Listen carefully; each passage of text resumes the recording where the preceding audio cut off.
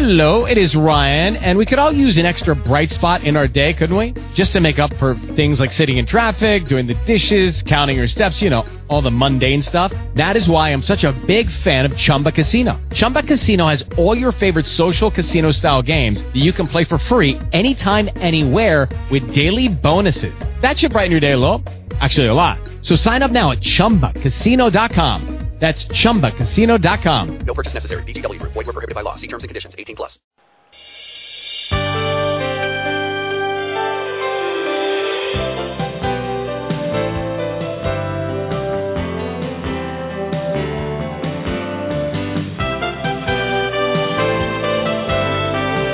From the studio in Sun City, Arizona Boomer Radio presents Wealth DNA with Ron the Ronald Nawrocki. Wealth DNA gives you insights and methods for increasing your net worth. Ron's experience dealing with local and international markets give him insights that can be valuable to any investor. Now here's the host of the show, Ron Nawrocki. Hello and welcome to the Wealth DNA Radio Show. We're honored that you're joining us today. Now, whether you are in the western U.S. or Canada, where our guest happens to be, and you're having a cup of coffee, or you're on the East Coast getting ready for lunch, or in Europe where I recently was, and you're pouring a glass of wine, or you're even listening to the archive of the show, I'm sure you'll be glad you joined us. I have many questions for our guest, and we welcome questions from you and our other listeners, unless, of course, you're on the archive. Now, the advantage of joining us during the live show is you get to ask questions or make comments, and you can do that either using the chat window below the radio player, and that should be coming up here very shortly, or by calling in, and the number is at the top of the screen. I will share it with you very shortly. Now, if you're listening to the archive, neither of those options will work. Now, on the other hand, listening to the archive, especially 10 or 20 years in the future, you'll have history to test out what you hear from our guest today. Now, our topic today is investing in gold and other precious metals, and specifically an update given the dramatic moves in precious metal prices in 2013. Our special guest is Jack A. Bass, who regular listeners will recognize as a returning guest. He last joined us in February of 2013. Now, that was as a key part of our series on alternative investments, since precious metals are indeed very important alternative investment. Now, given that we have him back on in just 6 months, you probably realize there must have been some pretty dramatic price movements that motivated me to have him join us again today. Now, as I often do, I'd like to put investing in precious metals in a little bit of perspective versus other alternative investments. One of my favorite alternative investments is a direct investment in real estate, and specifically my expertise is in residential. Now, during our show discussing investing in rental properties, I provided a list of over 30 skills or capabilities an investor has to have or to rely on others to provide. Now, I stress that the most important of those capabilities is cash reserves. So I thought I'd share a recent occurrence in the real estate fund I run to emphasize that point, and just importantly, to emphasize the need for a combination of income-generating assets and assets that provide price appreciation. As we'll discuss in a lot more detail today, gold and precious metals are clearly assets that provide price appreciation. They clearly don't provide any regular income. For that matter, if you own the physical metal, you might even spend a little each month to securely store that asset. Now, your secondary motivation for investing in precious metals would be as a hedge against inflation and geopolitical catastrophes, which happen every once in a while. We just can't predict them. Now, when you own rental properties, your primary investment motivation should be income generation, just like holding bonds or mortgage notes. Now, your secondary motivations will include price appreciation and tax deductions above and beyond your operating costs. Now, I'd like to contrast what a bad month might be for an investor who owns gold versus owning a rental property. See, the gold investor, and incidentally, I happen to have a significant portion of my portfolio in gold and other precious metals. Gold has seen, precious metals in general have seen a number of bad months since the prices peaked just about 2 years ago. A bad month is one in which the price of gold is declining, and keep in mind it's not generating interest or dividend income in the meantime. chances are, if you're investing in gold, you are not counting on that gold for paying your groceries, utilities, or the fuel for your vehicle. So as a gold investor, you have to decide in that bad month whether you hold and wait for prices to rise again, or to add to your holdings when prices are lower, which they are in a bad month. Now let's contrast that to the rental property investor. In my fund, we had a bad month in August, and this could have been any landlord's experience. You see, we didn't receive over $8,000 in rental income we budgeted for August. Essentially, our largest client with 7 condominium-style units defaulted, and we had another property vacant. So in addition to that $8,000 we didn't receive, we're incurring about $7,000 in renovation costs for that vacant property, so a lease-to-own client would be able to move in this week. So our investment in those rental properties not only didn't provide the income we expected, but it required us to have $15,000 of funds available to pay our renovation and operating expenses in August. Now, most investors would have to sell stocks or bonds to cover that loss, which just might have been a good idea in August. Now, that's one of the issues an investor in gold doesn't have to worry about, namely having cash reserves in a bad month, unless, of course, they buy gold or gold futures on margin. Whereas an investor in rental real estate has to be prepared to invest more money during a bad month. Now, the key question I'd like to ask you to think about during this show is, does that make gold a better investment than rental real estate? As I mentioned, they both have risk. I referred to it today as a bad month. But you should know the definition of risk is the returns are different than what you expected. Now, in both cases, investing in gold or rental properties, according to Eddie Speed, one of our past guests, during those bad months, you got experience. You may recall his definition as, experience is what you get when you expected something different. So as a gold investor, I had a number of bad months in the past few years, and as a real estate investor, I had a particularly bad month in August. Now, for someone just starting their investing career, those 2 examples of bad months might just be enough to scare them away from ever investing, but I'm sure you, as a listener, will review it positively as learning from my experience. Now, regular listeners to the Wealth DNA radio show know that our objective here is to help 1 million people become millionaires, and certainly hope you'll be one of those millionaires or multimillionaires by learning from not just my experience, but also from the many talented guests who bring lots of experience, especially by Eddie Speed's definition. The good news for our regular listeners is they avoided having some really bad months recently, since they were forewarned many times to exit or decrease their holding in bonds. If you're a new listener, and you're among those who've seen your bond values decline significantly, first, welcome. And secondly, we can help you find good alternatives for the money you'll be pulling out of bonds today or in the next few months. And you certainly would want to go back and listen to the shows we had on alternative investments, including our earlier show with Jack Bass. You'll find them on the archive. Today is August 26th. It's 9:07 a.m. in Arizona and Western Canada. It's 12:07 p.m. on the East Coast and 18:07 in continental Europe. It's the only day ever like it, so we'll do everything possible to make it a good one. You're listening to the Wealth DNA radio show. I'm your host, Ron Nawrocki. This show airs every second and fourth Monday at 9 a.m. in Arizona. Now, I certainly hope you can join us each time we air, but if you miss a show like the one in February of 2013 with Jack Bass, you can find it on the archives. Just go to www.wealthdna.us, where we list each of the shows, both upcoming and archived, and where you'll find the shows on alternative investments I mentioned earlier. Now, we welcome your comments and questions during the show, and I do not see our chat window open. Pete, hopefully you are paying attention and going to get that chat window up, or maybe I just need to refresh. I will recheck that occasionally. We have this cache problem with internet pages, but I don't see it at the moment. But hopefully that will be up shortly. The phone number to call in is 917-388-4162, which is also shown at the top of the screen. Now, the U.S. equity markets, after 3 choppy and down weeks, are off to a positive start. Asia was mixed, China up a lot. Europe, which just closed, was mixed, and Brazil is down today. Now, given our topic, I should add that the precious metal markets have been up over 16% in the last 2 months. And today, gold is flat, and silver is up another 1.5%. Now, where are gold prices headed?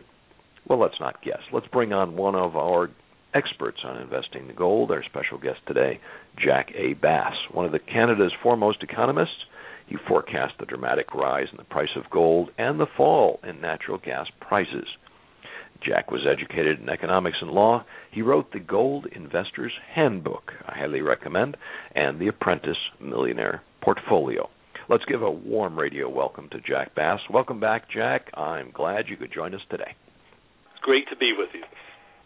Now, I gave a brief overview of your background, Jack, and you were on the show before, but we've got new listeners that tune in. So how do you introduce yourself when you meet a new group of investors? Well, I really have to say that I do introduce myself as a management consultant because that's my main area of concentration, my day job.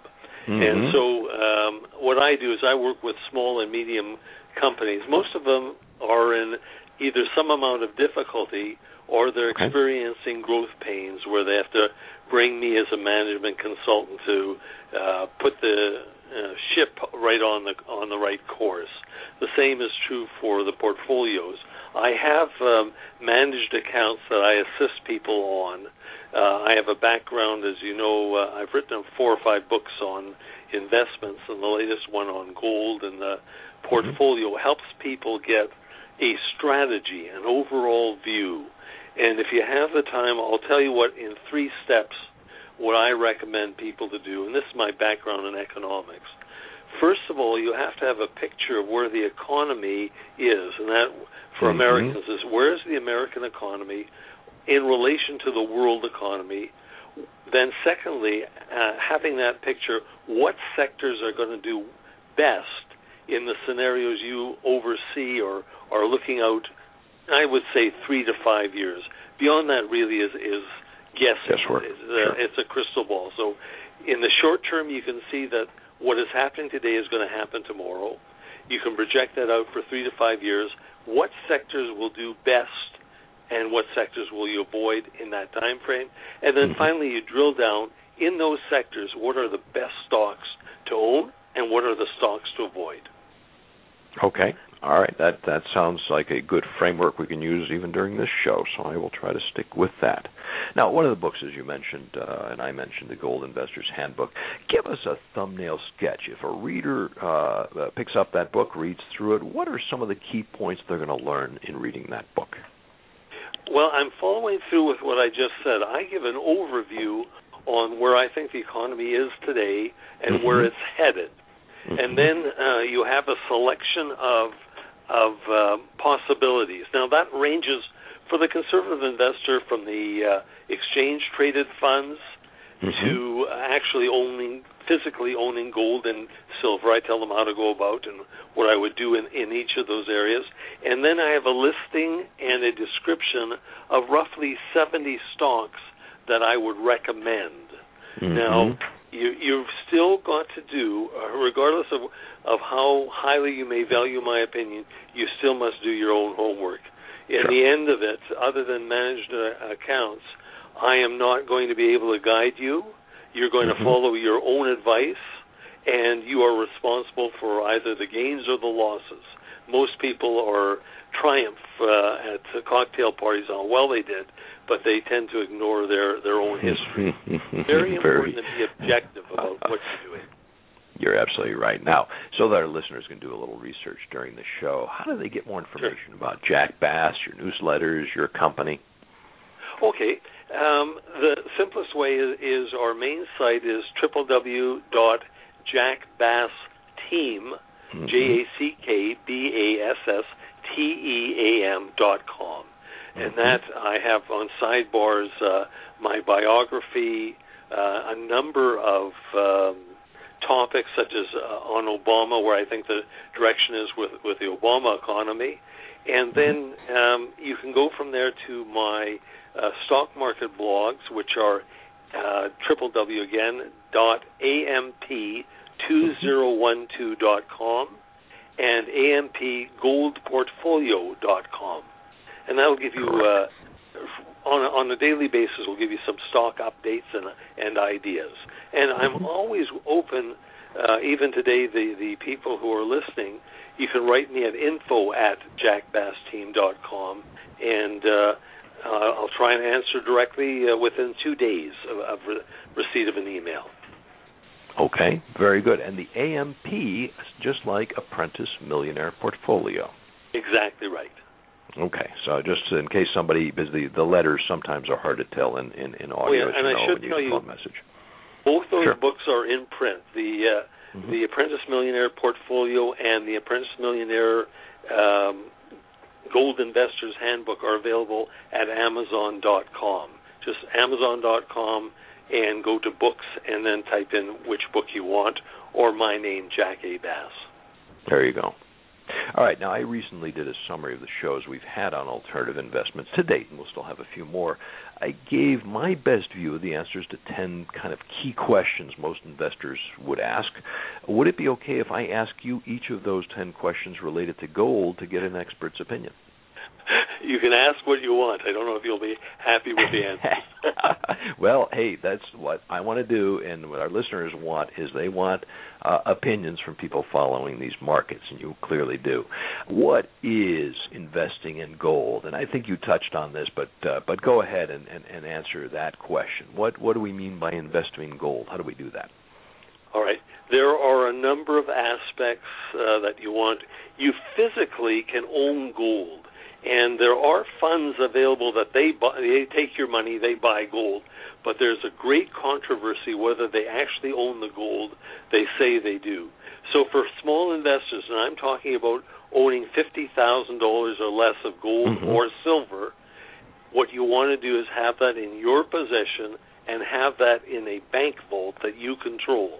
Then there's no worry about gold not being there when you need it, and there's no worry about the rising or falling price of an ETF or any other portfolio. You would actually control it.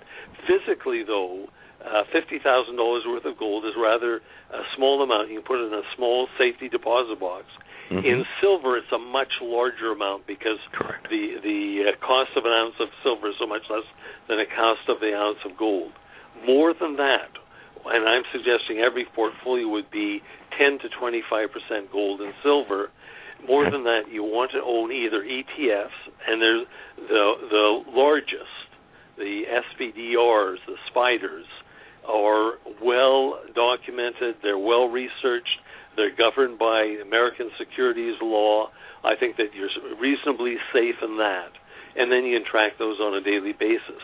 If you're, again, have more money and a little more risk-oriented, then you go to individual stocks, both silver and gold. Now, let me tell you what I'm doing today. Sure. Today I am telling people stay away from exploration companies, stay away from the very small miners who have either no production today or hope to have production sometime in the years to come. They are finding it nearly impossible to raise money. They may not have a mine in the future, or the costs are so large they won't be profitable even at today's prices. So I've had to rather switch from the more of the risk-orientated or speculative into a much more, I would say, conservative portfolio. And those are the biggest names, such as Barrick. Today, Barrick has taken a huge tumble, that is over the last few months, because it's made a terrible mistake by a multi-billion-dollar expansion of mines that aren't yet producing. So today it's a bargain. You can get it at $20, where you would have paid double that 2 years ago. Okay. Now, I'm sure you're familiar with the investment pyramid, which we've talked about on this show, and let's not confuse it with a pyramid scheme, where the base of that pyramid, the first level, should be in the safest investments that are readily available in liquid cash, money markets, insurance policies, those kinds of things. The second level in safe fixed income investments, and then the top level could be fourth or fifth, depending on how you draw your pyramid, would be in some of the high risk, high return. Where does gold belong? That's my second key question. Where does gold belong in that pyramid? Well, Ron, I think we may disagree on this. I view gold as speculative in this sense. Once you get beyond the insurance factor, and I think having 10% in gold is insurance. You're not concerned about the price. You're concerned about inflation, world crises, the interference of the government in your portfolio or your assets. Beyond that 10%, which is insurance, and remember, when you buy life insurance, you in your lifetime are not going to collect on that policy. Beyond that 10%, which I see as low risk, beyond that is much higher risk. There's no guarantee tomorrow that gold doesn't collapse. I don't expect it to, but there isn't a guarantee. So I would put it fairly high on risk because it goes with the stock market, it goes with economic cycles, and they're really it's kind of dangerous ground. Gotcha. Okay, so where my response was kind of at the third level, what you're saying is some of it might be at the first or second level where it is just pure insurance against something going wrong, much like a life insurance policy, and then the rest would be in the top levels, speculative. Okay, good. No, I can't disagree with you on that. I think it's maybe a better way to view it than kind of putting it in the middle ground where I put it. Now you mentioned you put around you would say about 10 to 25% on everybody's portfolio. That's right. 10% is insurance. Beyond that, depending on your own capability, is you are now investing in the stock market in gold and silver stocks that you think will do well. And as I said, because we're now less speculative than we were in the past, we're looking at producing mines. We're looking at their costs to make sure that their costs are rising quite dramatically in mining. There's a shortage of men, like skilled labor. Correct. There's a shortage of material, and there's a country risk depending where your mining or your mines are located. So I'm looking at that as more risky, but you can eliminate the risk by doing your research. So you have a copy of my book, The Gold Investor's Handbook. You have 70 individual stocks. You have a dozen ETFs, and you have precious metals that you can buy yourself. So there's a wide variety of investments to protect yourself from that risk. And the fact that they're in the book means they have been around longer than a month or two. So that already gives them some That's right. stability. I also give, for each one of them, I back them up with the information on the mine, but also website. So I tell people, you do your own homework. Lots of this material is available to you if you'll do the digging. If not, then you can rely on my book and making those kind of lining those selections up with what you see as your strategy. Okay. Now, last time you were on the show, we talked about gold moving in fairly long cycles. What would you say is a typical length of that cycle where gold declines, let's say from the 80s down for a number of years, and then it's been heading up, of course, recently, and then back down a little bit. But what's a typical cycle look like for gold? It's not a year or 2 or 4 years. They are much longer, correct? You're looking at a decade long, if not a couple of decades. Remember, 1980, gold surged to $800, but nearly 20 years later, 1999, it was at $280. So there's a 2-decade decline in gold, and then there's kind of a resurgence. So we had a high achieved, and I've got a note of it, September the 6th, 2011, $1,922 an ounce. And then in the last few months and years, we've seen a slow, steady decline down to the $1,400 level, what it is today. I am looking at the next 3 years as a small increase, but a steady increase in the price of gold. I can't go out much longer than that. I think really that is like gazing in a crystal ball. And as a management consultant, I can tell you I do forecasts for businesses for 3 years out and for 5 years. But I'm telling them at the 5-year point, you are guessing. Reasonably to say that gold will rise for the next 3 years and be a great investment in great stocks, not in every stock. Okay, fair enough. Now, before going back to the 10 questions, we just had this 3-year period gold outperform the stock market, as you mentioned, from 2008 through 2011. Then a 2-year period where it's declined. Does that give us past clues because of these long cycles? I mean, does that sound like we've just basically had a correction during a longer increase in prices? We've had a correction in the prices, just exactly what you said. But also, I think people are realigning their thinking. We used to say that gold will be a great asset to have for inflation protection. But we've enjoyed a price rise when there's virtually been no inflation after the 2008 collapse in the markets.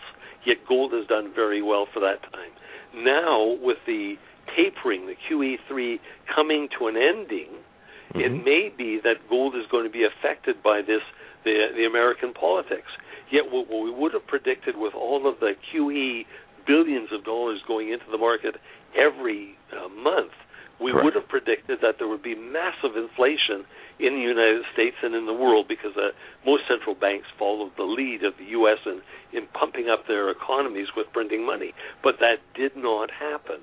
There was no inflation, yet the price of gold did do reasonably well and has now declined, even as we see that inflation, the printing presses are going to be coming to what they call a taper. They're going to gradually reduce the amount of paper money they keep printing every month.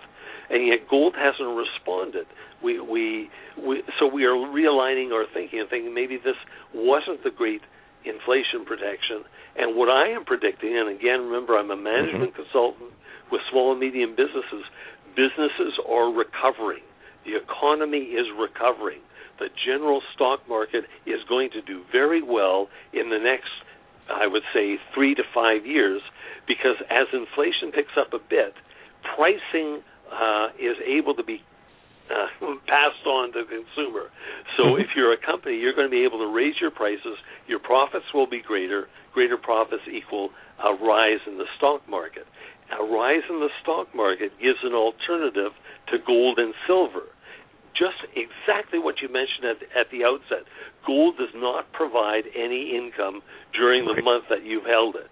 And the stock market, with dividend-paying stocks, will provide a great alternative because not only are there stocks available with dividends, but I expect in the next few years you'll see a constant rise in dividend payouts, and that will really buffet gold and silver because the alternative is going to be very attractive. Okay. Let me, on that note, remind our listeners you're tuned to the Wealth DNA radio show. I'm your host, Ron Nawrocki. I look forward to you joining us every second and fourth Monday. Now, if you've missed some of the prior shows, like the ones we did on alternative investments, you want to re-listen to them, we maintain an archive of shows on www.wealthdna.us. Now, if you'd like to get an email reminder of the above shows, of the shows that are upcoming, rather is the word I was looking for, you can do one of two things. Send me an email, ron@wealthdna.us, or at the top of the screen there is a picture of the woman and the babe. There is a follow button. Click there. They'll keep you informed. Now, a reminder during the show, and it looks like today is not going to work. It does not look like the chat window is up. I don't know if it's a technical issue or our producer took a little nap here, but I don't see the chat window, so you may not be able to get your comments in during the show. You always can send me an email at that address, and I will get those questions answered, whether myself or Jack will answer for you. Now, our topic today is update on investing in gold, which we're discussing with Jack A. Bass, an economist, author, newsletter writer, and a management consultant.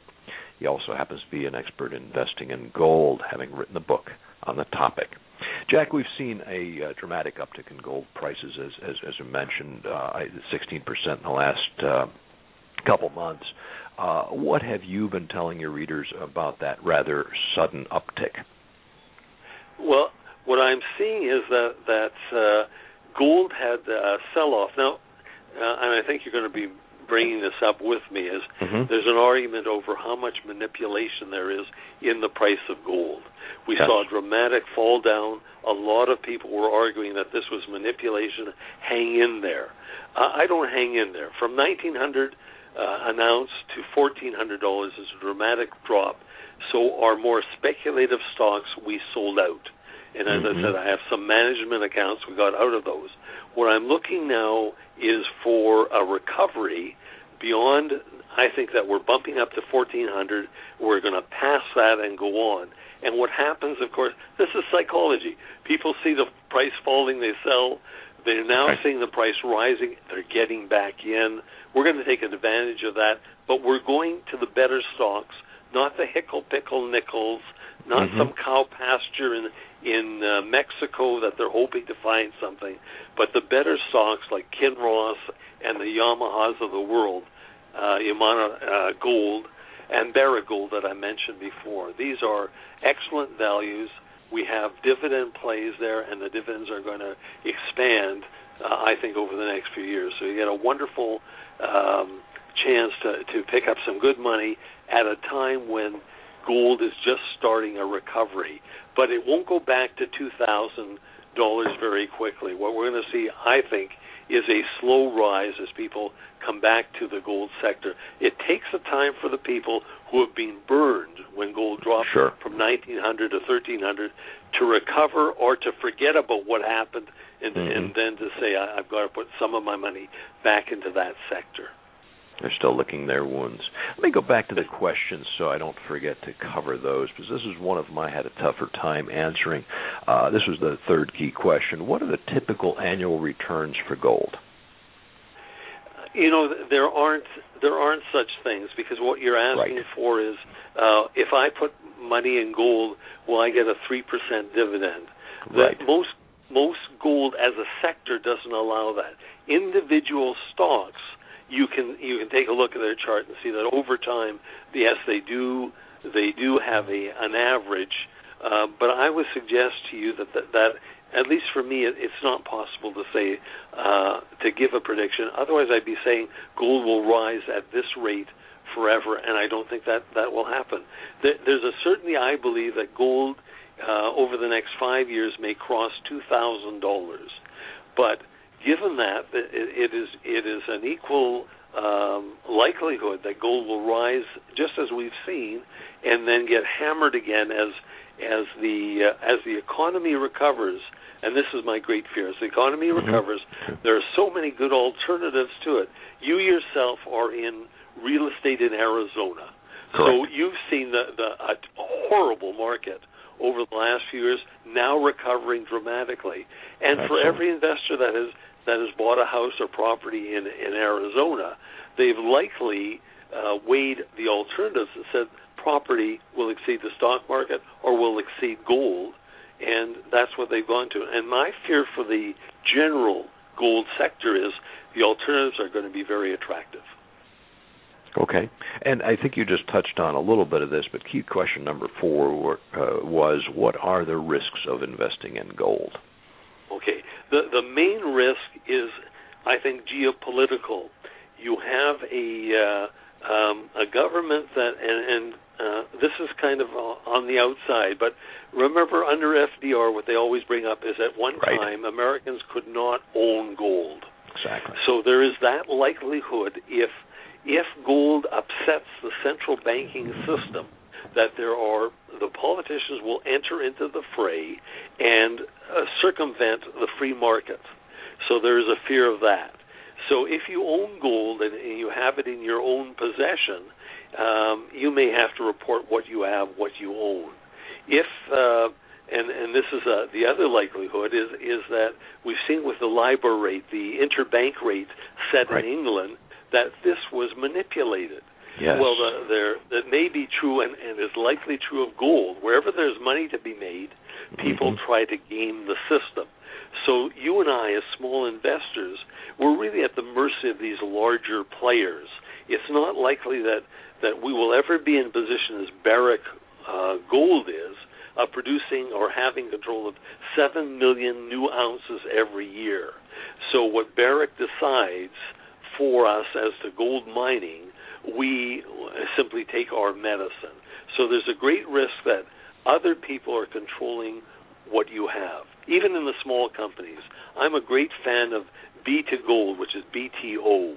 On Canada, I think it's BGT in America. It's a terrific management.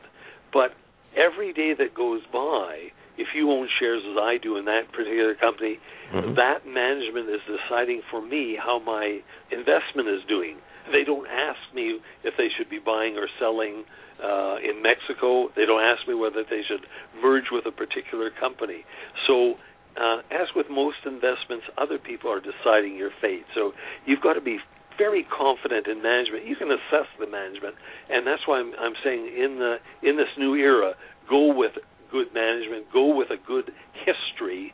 And where Barrick has had a poor history, you go with the fact that you're buying it at a discount and that they've had their, if you'll excuse me, their come to Jesus moment and cleaned up their act. So there's lots of good possibilities.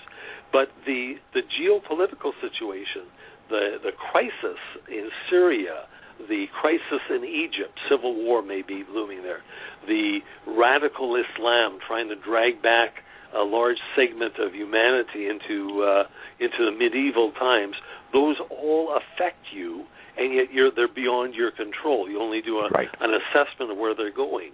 In gold today, we would have expected to see a much larger rise given the geopolitics that are happening in the world today. And so that gives us pause, saying that, well, if there's unrest or a civil war in Syria, almost on the border of it in Egypt, maybe a fight over Iran and closing down of the Gulf to oil, we would have expected a flight to gold to push it much higher than where it is today. So you think to yourself, well, if those aren't affecting us as I thought of, I better go to a secondary level where I'm doing a much better assessment of my investment potentials rather than relying on the government to protect me or relying on gold to protect me from the government. Okay, that is interesting. You covered a number of key points, and I think you make the point very well. That could be part of the explanation why we are seeing that uptick in gold. But as you said, we would have expected it a lot higher, and that's why I've been more optimistic on gold than I should have been over the last few years. But nonetheless, at least we're seeing that uptick now, small compared to what we'd expect, but at least it's there. Let me hit you with question number 5. And we talked a little bit about this with the movements that took place just over the last 5 years. Is there a correlation of gold prices with the stock market? There is, because they are, each of them offers the alternative to the other. So in general terms, when the economy is doing well, stocks pay more dividends. As the companies earn more money, their stock price rises in the expectation that these things will continue. That alternative, just as you mentioned at the outset, dividend-paying stocks in a rising economy, you look at gold and you say, gee, I even pay to hold it in my bank vault. I get no income every year, and I'm subject to the same type of speculation risk that I am with equities. I'm better off with a dividend-paying stock. So a stock market that is doing well is a good alternative to gold. When the stock market is doing poorly, people are more willing to look at gold as an alternative because they're unhappy with what they see in the stock market. Okay, all right, that's a fair point, and that probably kind of explains a little bit of my strategy recently of seeing the risk in the stock market increases as the prices go up and switching into gold, and so far that's been working pretty well. But how about on the bond market? Any correlation with the bond market? Well, again, bonds and stocks are generally seen as an alternative to each other. The more conservative investor has a balance between bonds and stocks. They hold, regardless of the time, they hold 40 to 60% in bonds, thinking that they're less risk than stocks, and they return a dividend. But in times of inflation, which you are now entering, bonds are a high risk. So I'm advising people, and I had it in one of my prior books, a quotation from the movie Sierra. Humphrey Bogart made a movie, Gold of the Sierra Madre, and in one of them, the Mexican bandits come up to them and tell Humphrey to come out, and that they're the police. And Humphrey says to them, "If you're the police, wear your badges."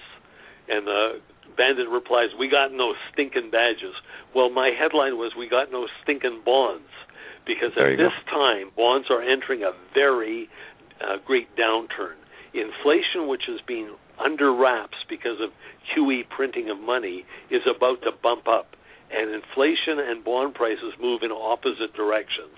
So I'm expecting that inflation will pick up and bond prices are going to drop. And people who have been holding and very happy with bonds over the last decade are now in a position where they're going to have to switch. So there's going to be a lot of money coming into the stock market, money into gold, money into real estate. There you go. All right, that is exactly, we're in sync on that one fully, and again, having that mix in your portfolio and maybe allocating between them is kind of what the 10 Commandments of investing would tell us.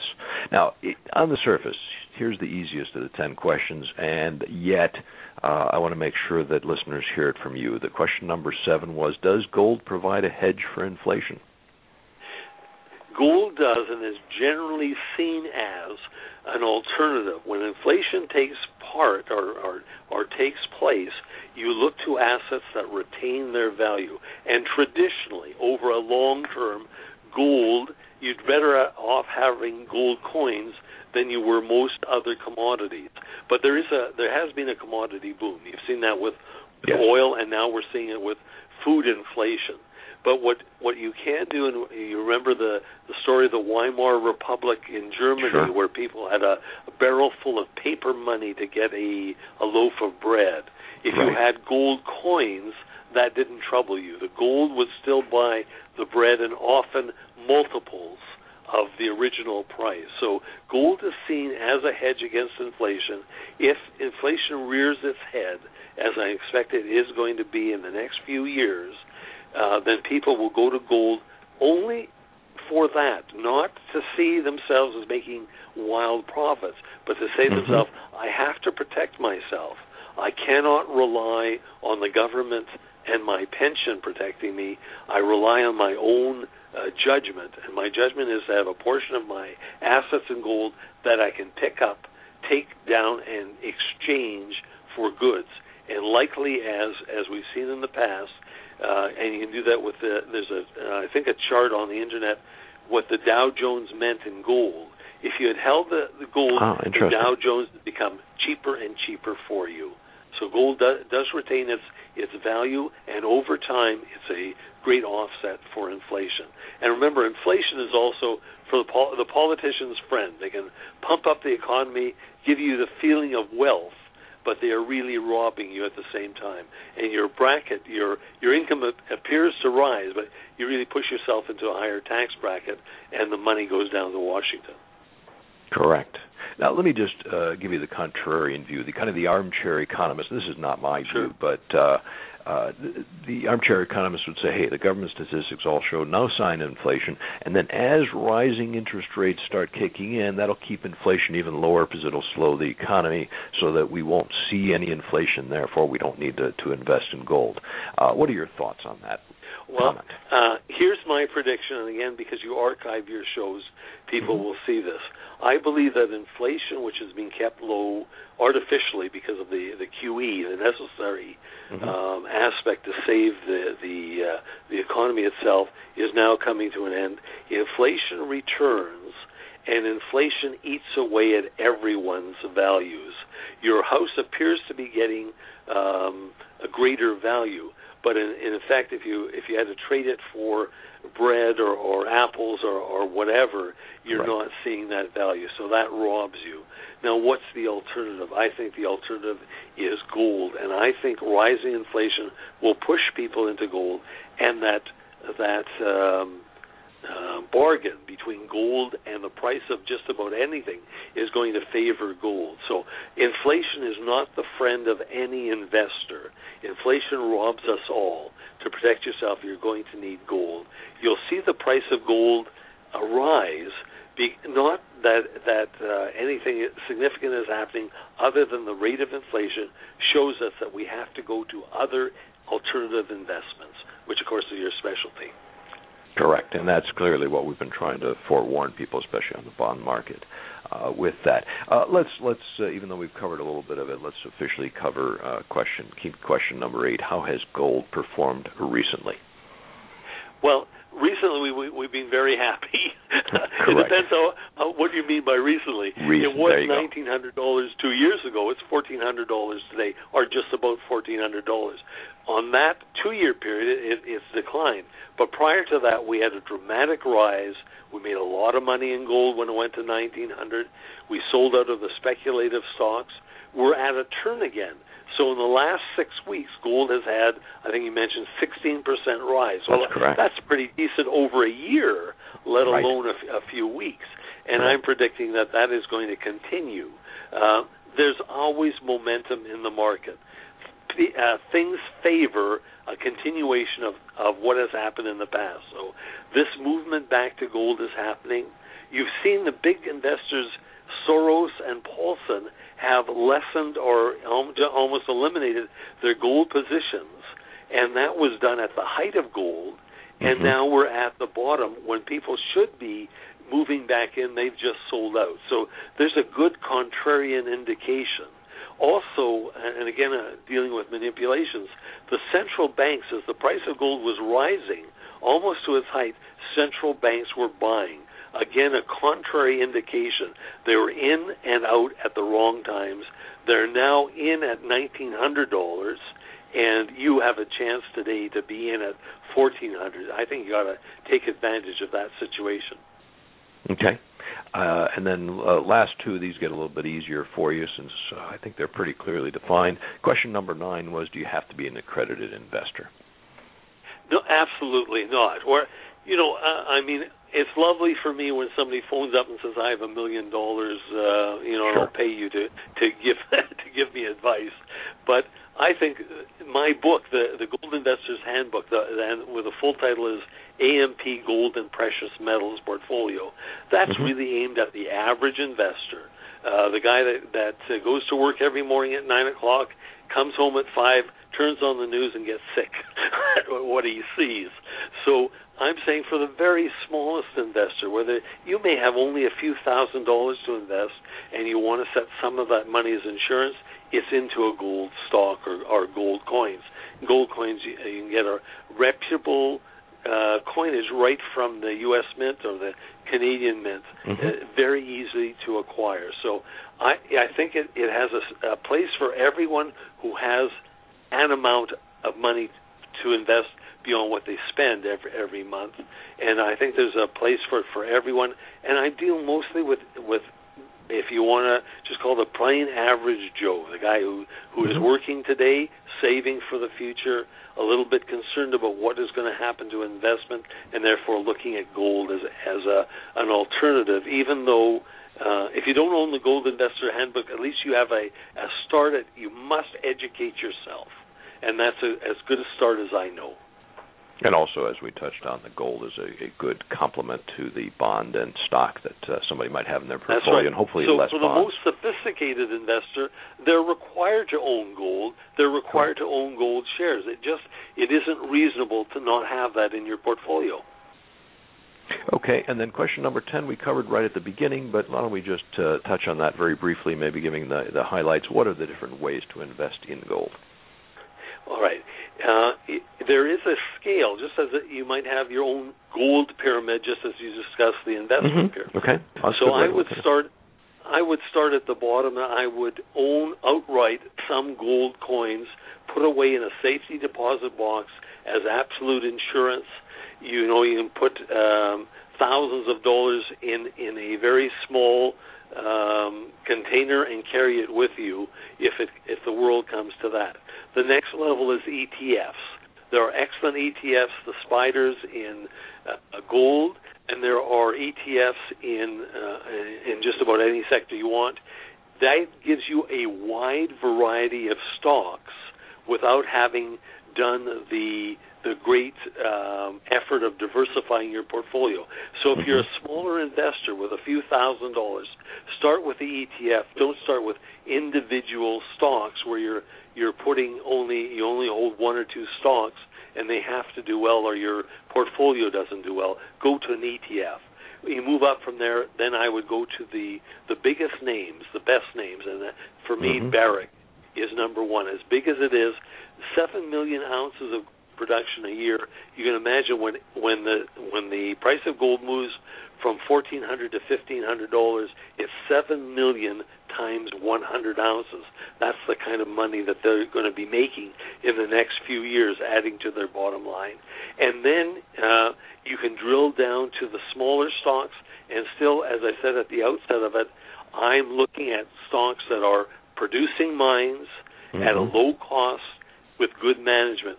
And in my book, as I said, I've got a selection for you of over 70 individual companies as well as the ETFs to look at. So you will have 100 different choices. Do your homework. They're just excellent values in today's market. Okay, and then that most speculative top level of that gold pyramid, I like your analogy there, would be those exploration stocks. There are exploration stocks that are looking for the next big mine.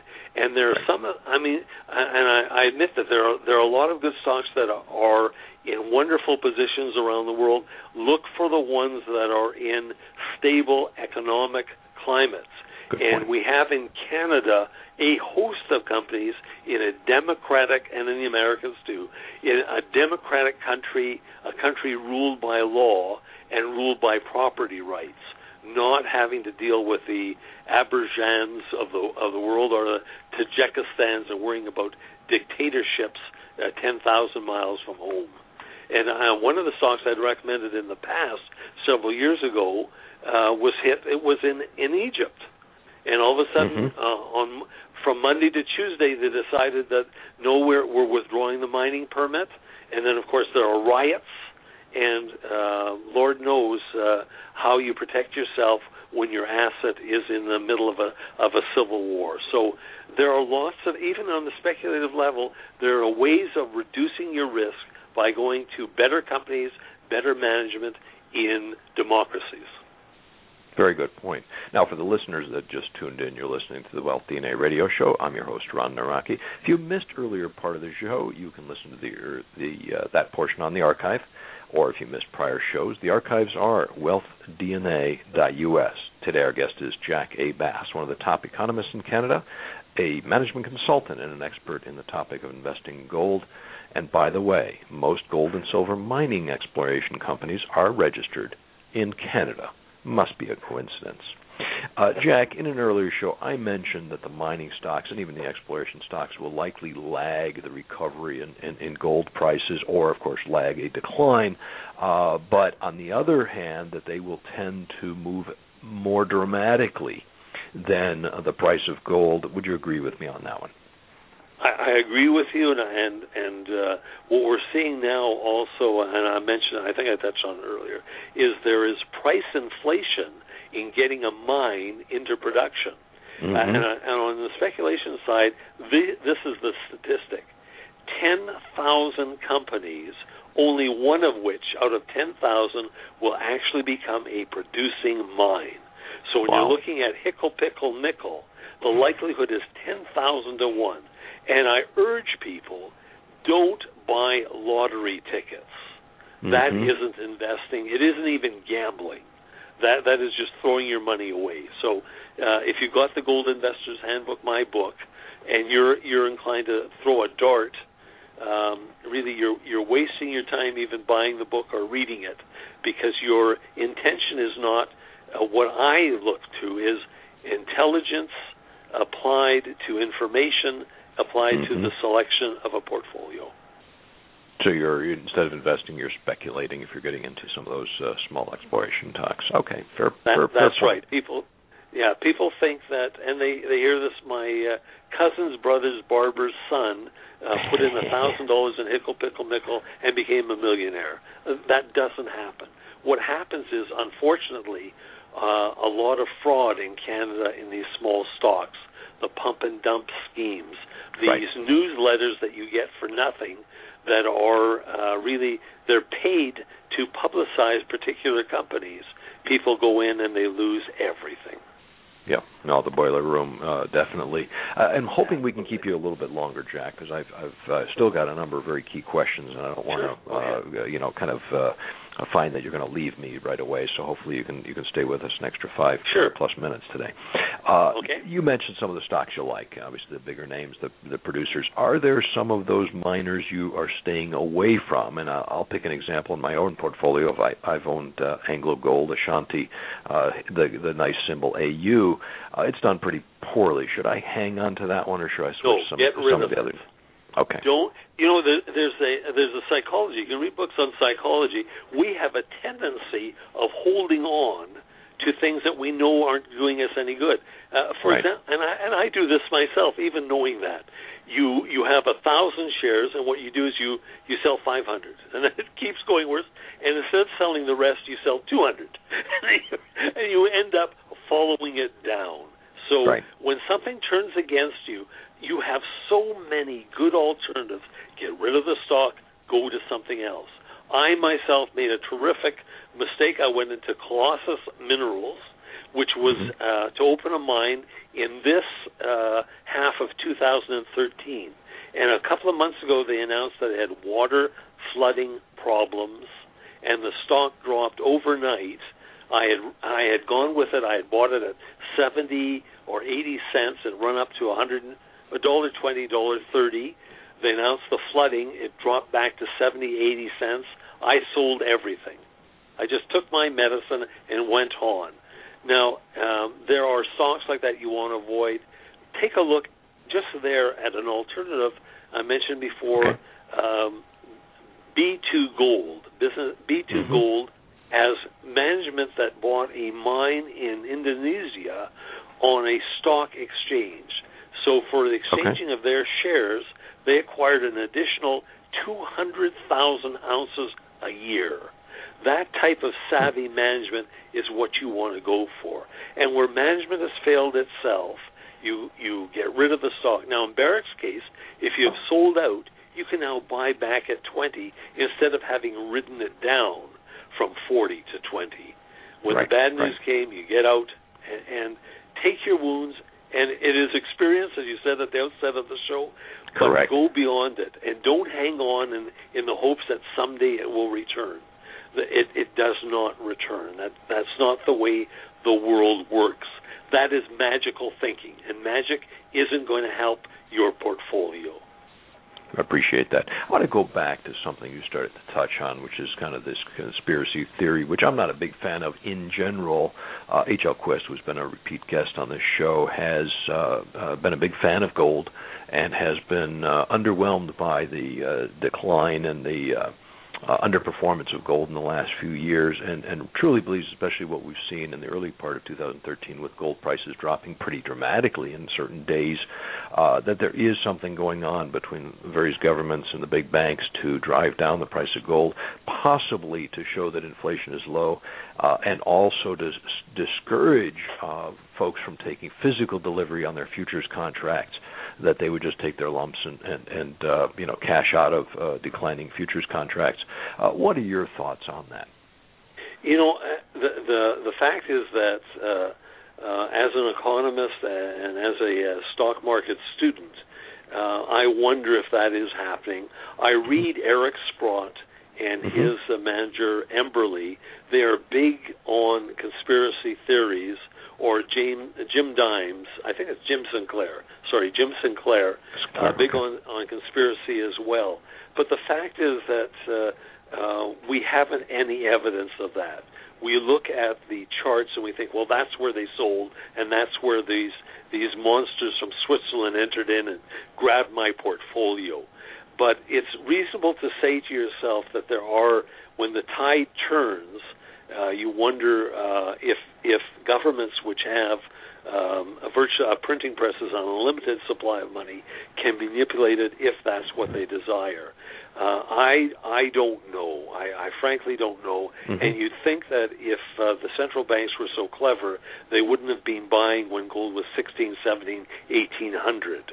And they did buy, and they're stuck with it today.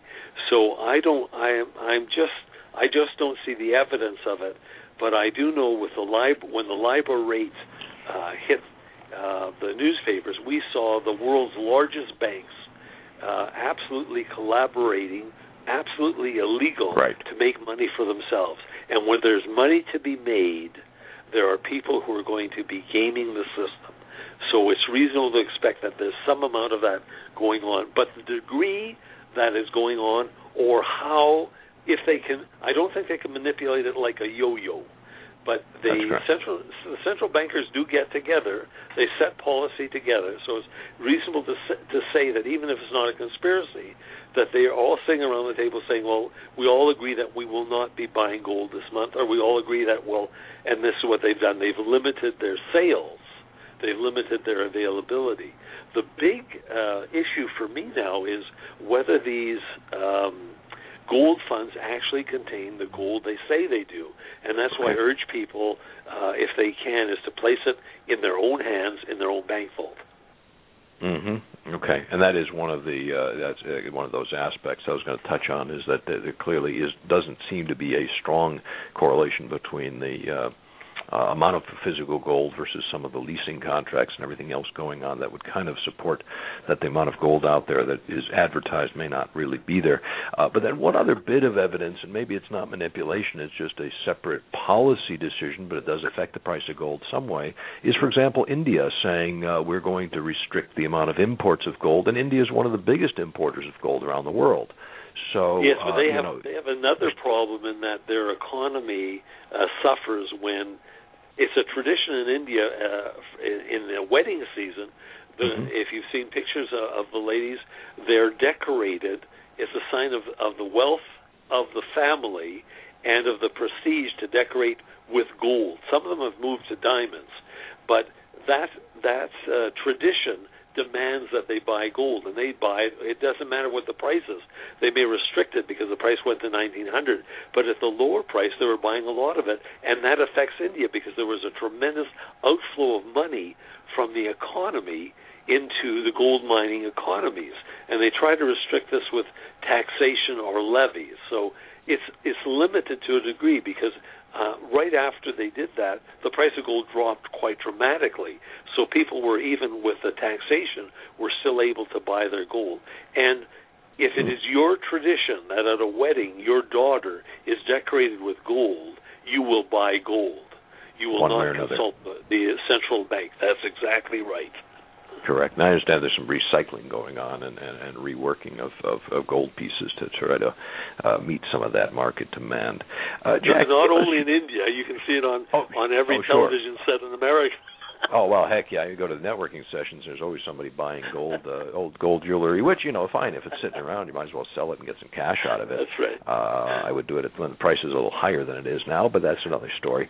Now, give us your bottom line recommendation investing in gold. Here we are, August of 2013. If you had to put it in one of three words, buy, sell, or hold, which would it be? And is that a long-term or a short-term recommendation? It's buy, and the term that I'm looking for is over the next 3 years. There's going to be a rise in the price of gold. The better miners are going to do very well. You will do well with them. There are miners that pay dividends. There are miners whose management is superior and is adding to their production, which adds to their bottom line. Take my book, The Gold Investor's Handbook, available at Amazon. Make your picks and make your money. Well, you just mentioned another good point. I think I touched on it in my summary when we talked about gold, is that gold itself is the commodity, but then the gold stocks also will follow the stock market up as well. So you're playing both the gold price and a rise in the economy by investing in some of those gold mining stocks. So that is kind of a blend. It's not a pure, buying a gold stock is not necessarily banking strictly on the price of gold. You are also in the stock market. And I mentioned to you, Ron, before we went on the air, I am seeing the economy is slowly recovering. The stock market is going to do better in the future, and this will do better for all sectors. I'm looking at the shipping sector as a revival on the world economy, but I think gold and the superior companies in the gold sector are going to do very well. Okay, fair point.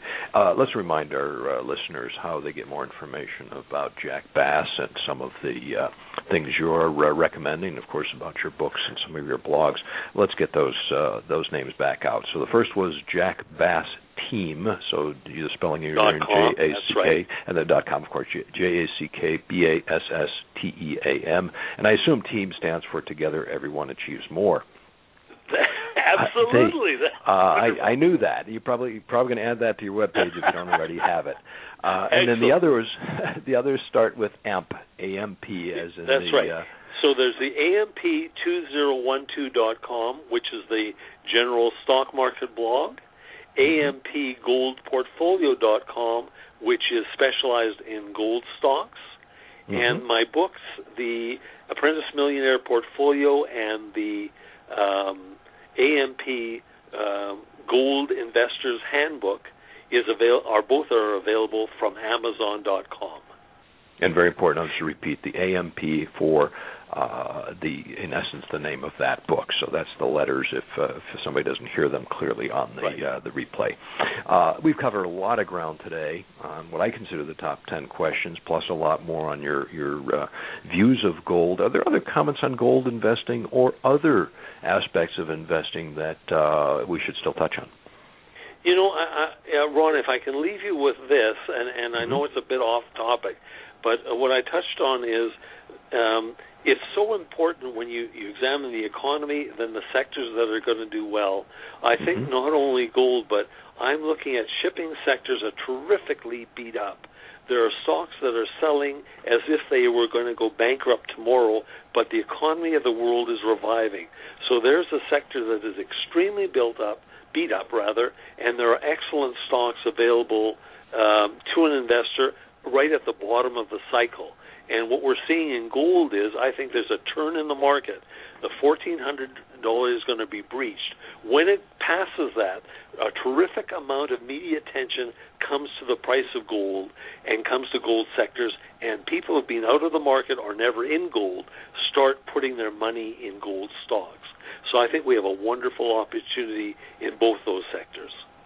Okay, very interesting, because I've been starting to study some of the shippers of LNG, liquefied natural gas, since the U.S. for the first time, and I didn't realize had held this up, wouldn't allow exports of LNG. There's primarily been imports, but as that sector grows, whoever is shipping the stuff, whether they're shipping it in or out, should also do well. So interestingly, we're both looking at the shipping sector. I happen to look at that one little niche initially, but I will broaden my search based on your comments. I think it's a fair point. The economy gets moving. As banks start lending, the economy will get moving. And with that, the shipping sector is a very good point. Should do pretty well. Now, I haven't had a chance to read your book, The Apprentice Millionaire Portfolio. I plan to. And I would like to get you back on to discuss that book and some of the key lessons. I'm sure you do follow the three-step process you touched on at the beginning of the show. But would you be willing to rejoin us and talk a little bit about that? Absolutely, anytime. I really enjoyed our conversation. I really appreciate your being here, Jack. Thank you for being with us a little bit longer. We covered a lot. I think some very, very important advice, and looking at that 3-year horizon, I'm with you 100%. I don't have a truck to back up to buy gold, but I will be backing up the sedan to buy some more. I do appreciate all of your good words and the solid answers to those 10 key questions we provided as well. Well, I hope we've enlightened your audience, and appreciate it. I look forward to seeing you again. All right. Thank you, Jack.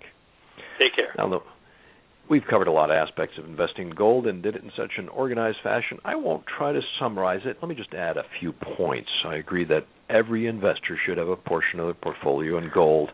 And as you take profits in stocks and in the bond market, the current gold prices give you an attractive price to enter or add to your portfolio. Now, Jack Bass, who follows the gold market far more than I do, his recommendation is to allocate 10 to 25% of your portfolio, depending on your risk preference, with 10% kind of being the insurance aspect, and both in gold and in precious metals. And now he is increasingly optimistic that the next 3 years will be very positive.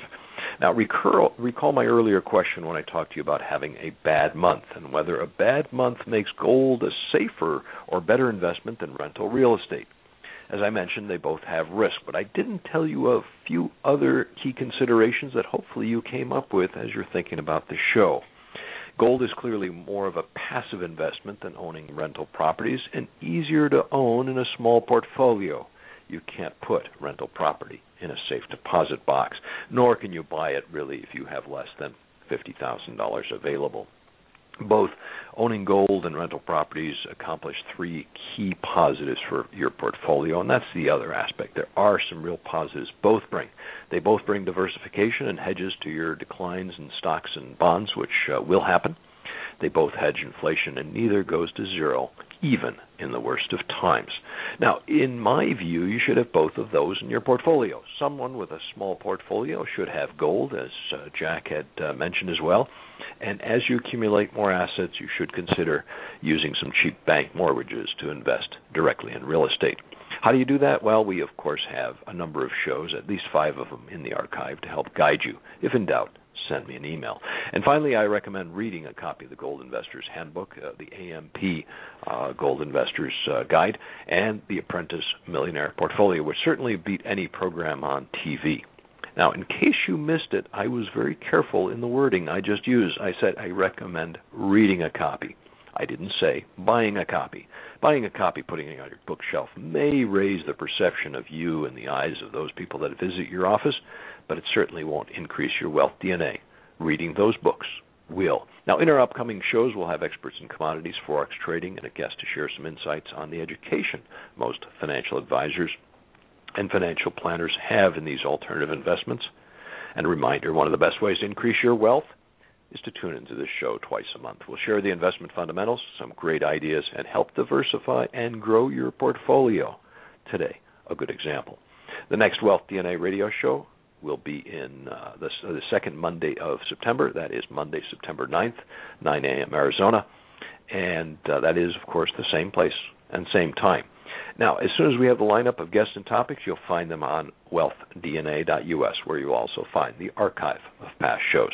Now, if you have some comments on today's show, suggestions, additional questions that you couldn't get through the chat window today, or if you're not receiving the emails about the show, send me an email, ron@wealthdna.us. We'll keep you posted about future shows and events and try to answer your questions as quickly as we can. Happy investing. And that just might include selling stocks and bonds and adding to your holdings in alternative investments like gold and maybe even real estate.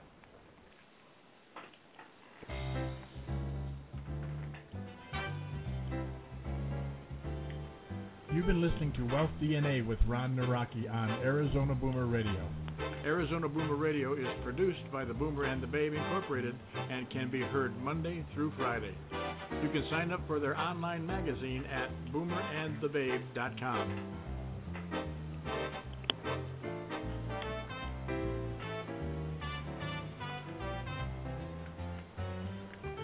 To reach the Boomer and the Babe, email host@boomerandthebabe.com or friend them on facebook.com/boomerandbabe. And on Blog Talk, you can friend them at blogtalkradio.com/boomerandbabe. Follow their tweets at twitter.com/boomerandbabe. Be sure to make the second half of your life the best half of your life. And remember, at 50, you're just getting started. With the Lucky Land Slots, you can get lucky just about anywhere. This is your captain speaking. We've got clear runway and the weather's fine, but we're just going to circle up here a while and get lucky. No, nothing like that. It's just these cash prizes add up quick. So I suggest you sit back, keep your tray table upright, and start getting lucky. Play for free at LuckyLandSlots.com. Are you feeling lucky? No purchase necessary. Void where prohibited by law. 18+ terms and conditions apply. See website for details.